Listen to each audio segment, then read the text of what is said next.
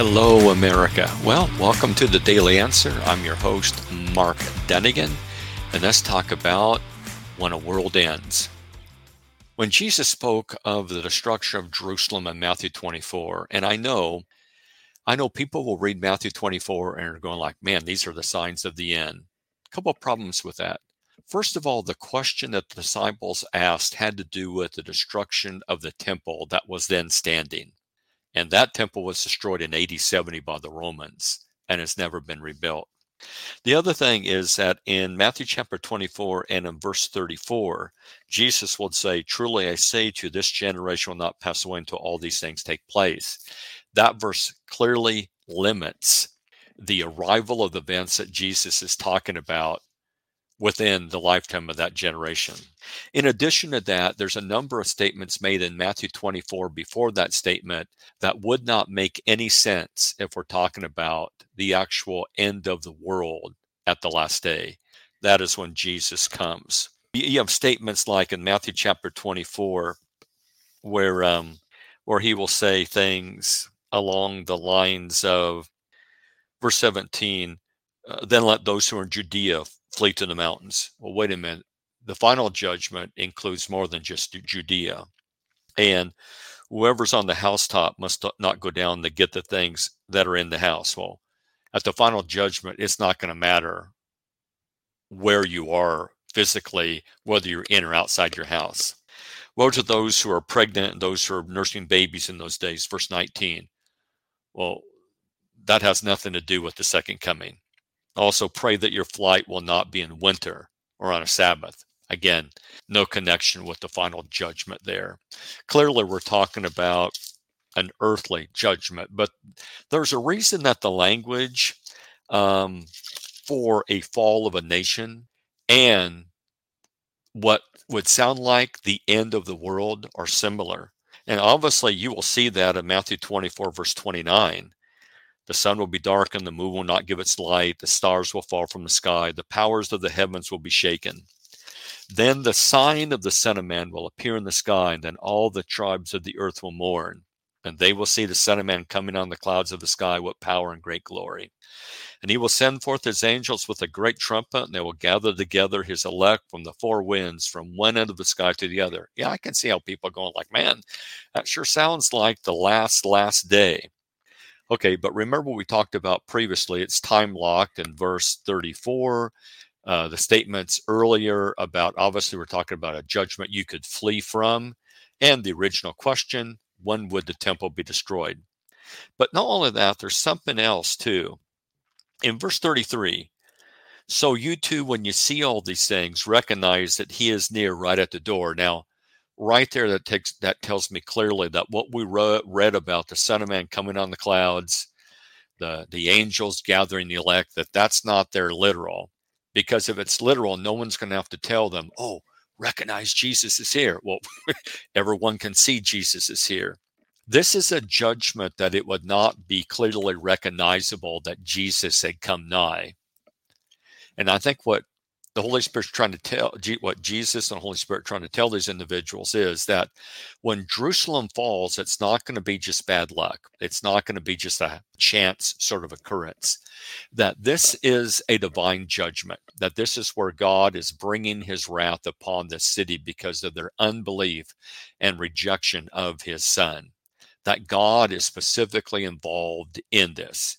You might not have seen Jesus actually come literally in the clouds, but he has. And he's the one who has brought Jerusalem down. Now, there's Old Testament precedents for this because if you go back to Isaiah 13, verse 10, this language here, if you have one of those, if you have a translation where it will make things all capitals when it's quoting from the Old Testament, you'll say, well, this is a quote from the Old Testament. And it's a quote concerning the fall of Babylon in the Old Testament. For the stars of heaven and their constellations will not flash their light. The sun will be dark when it rises, and the moon will not shed its light.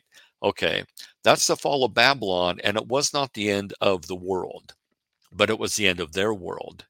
The Old Testament records judgments against various nations. Babylon would be one, Egypt, Edom, Assyria. In Daniel chapter 5, we have a record of the last night in Babylon with the last Babylonian king before the Persians take over. And again, to use language that sounds like the end of the world is appropriate, for their world was ending. You know, the Bible informs us that a nation can prolong its national existence, its prosperity, by being godly, and it can shorten its existence and prosperity and become prematurely old by being ungodly. And Jeremiah 18 is just that classic passage where God says, hey, here's a nation and I had great plans for it, but if they turn from me, I changed my mind about that. They're going down. Or here's a nation and they're very wicked, but they repent like the Ninevites in the book of Jonah. They guess what? They prolong their existence as a nation. I don't bring them down at that point. Like all previous nations, the American people and all present nations, English people, the French, etc., will determine the extent of their prosperity and peace and longevity and freedom by either moral or their immoral behavior. The argument, well, how does my sin hurt you? Oh man, that is so naive. You don't even know. You don't even know how your sin hurts you, not even to mention other people. The typical sinner is oblivious to how their sins are undermining their own character and their own relationships. I didn't know how my sin was hurting me when I was a non-Christian. I was, for the most part, oblivious to that. You see, your sin and my sin tear at the very fabric of our marriages, families, communities, and the nation in which we live. Our sin, all it does, it helps to fill up the cup of divine judgment. Genesis 15:18 through 19, where Abraham was told, you know, your descendants are not going to get this land right away. You know, 4 generations they will, because by that time, the wickedness of the people in the land will be full and it will be ready for judgment. And that's the whole way to view Joshua's invasion and the fall of Jericho. Basically, it is the Canaanite nations had reached a point that they were so wicked and corrupt that the only alternative God had left was to, well, get rid of them. Some feel that Western civilization is coming to the end of something. Again, I say feel, some feel. Feelings can be completely inaccurate. Proverbs 16 and verse 25. And yet, I think some feel this because currently we are seeing everything inverted, the world turned upside down in a bad sense. The foundation's being destroyed, and some of the most basic truths or fundamental principles being rejected.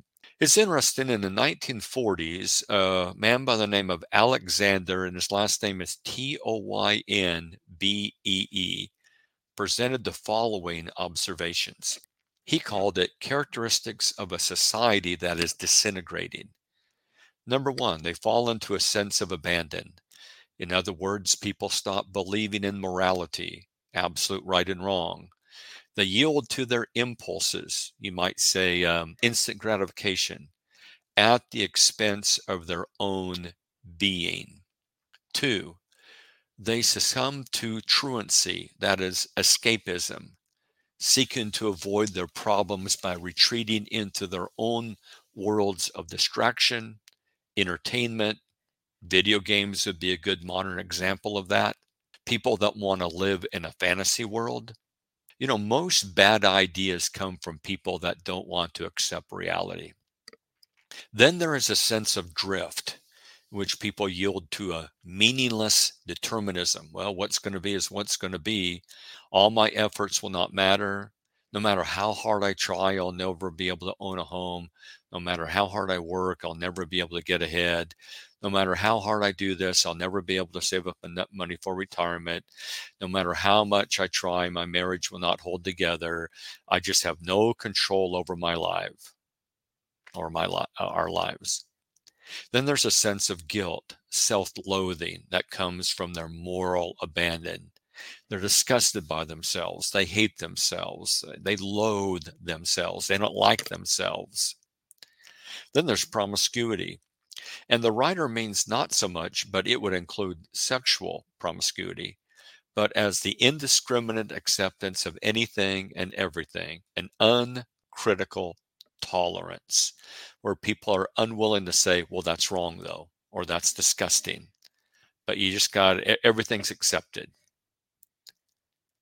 According to the writer, the postmodern age, which most say we're in right now, would be the fourth and final phase of Western history, one dominated by anxiety. Man, look at the mental health crisis. Irrationalism. Look how people have rejected truth. The idea there's no truth in history anymore. They hold contradictory ideas at the same time. And helplessness. There's nothing we can do. Or nothing we can do. He predicted in the 40s that the postmodern age would include the above, plus a time when knowledge is no longer critical, but only functional, when things are no longer viewed from an objective reality or a measuring stick outside of society, like the Bible, like God's absolute truth. There is no position outside of culture from which to view culture. And so there's a billion different views of truth. He also said that during the time that the culture collapses, there will be two opposing groups that will emerge. One will be a group from inside the society that doesn't believe in the society anymore, that hates the society, in but not of that civilization. And currently, we do have many people in this country that do not appreciate the freedoms in America, the prosperity in America, and all the sacrifices made by the generations before them so that they could be free. People that want to tear down this great country. The second group, though, would be from outside, uncivilized barbarians, war bands, guerrilla-style raids. And as a result of those two forces, like that fifth column from within inside that's trying to tear it down, and then what's coming in from the fringes seeking to destroy it, it collapses. Well, I don't want to depress you. Don't want to make you sad. But I think that was very interesting. Now, in future podcasts, I want to talk about what can the believer do, because worlds have fallen apart before. I mean, Egypt fell, Babylon fell, Assyrian fell, Persia fell, Rome fell. Other empires of the past have collapsed, okay? And even in relatively modern times, they've collapsed, and they've been there for centuries. And so God's people in the past have lived through those worlds ending.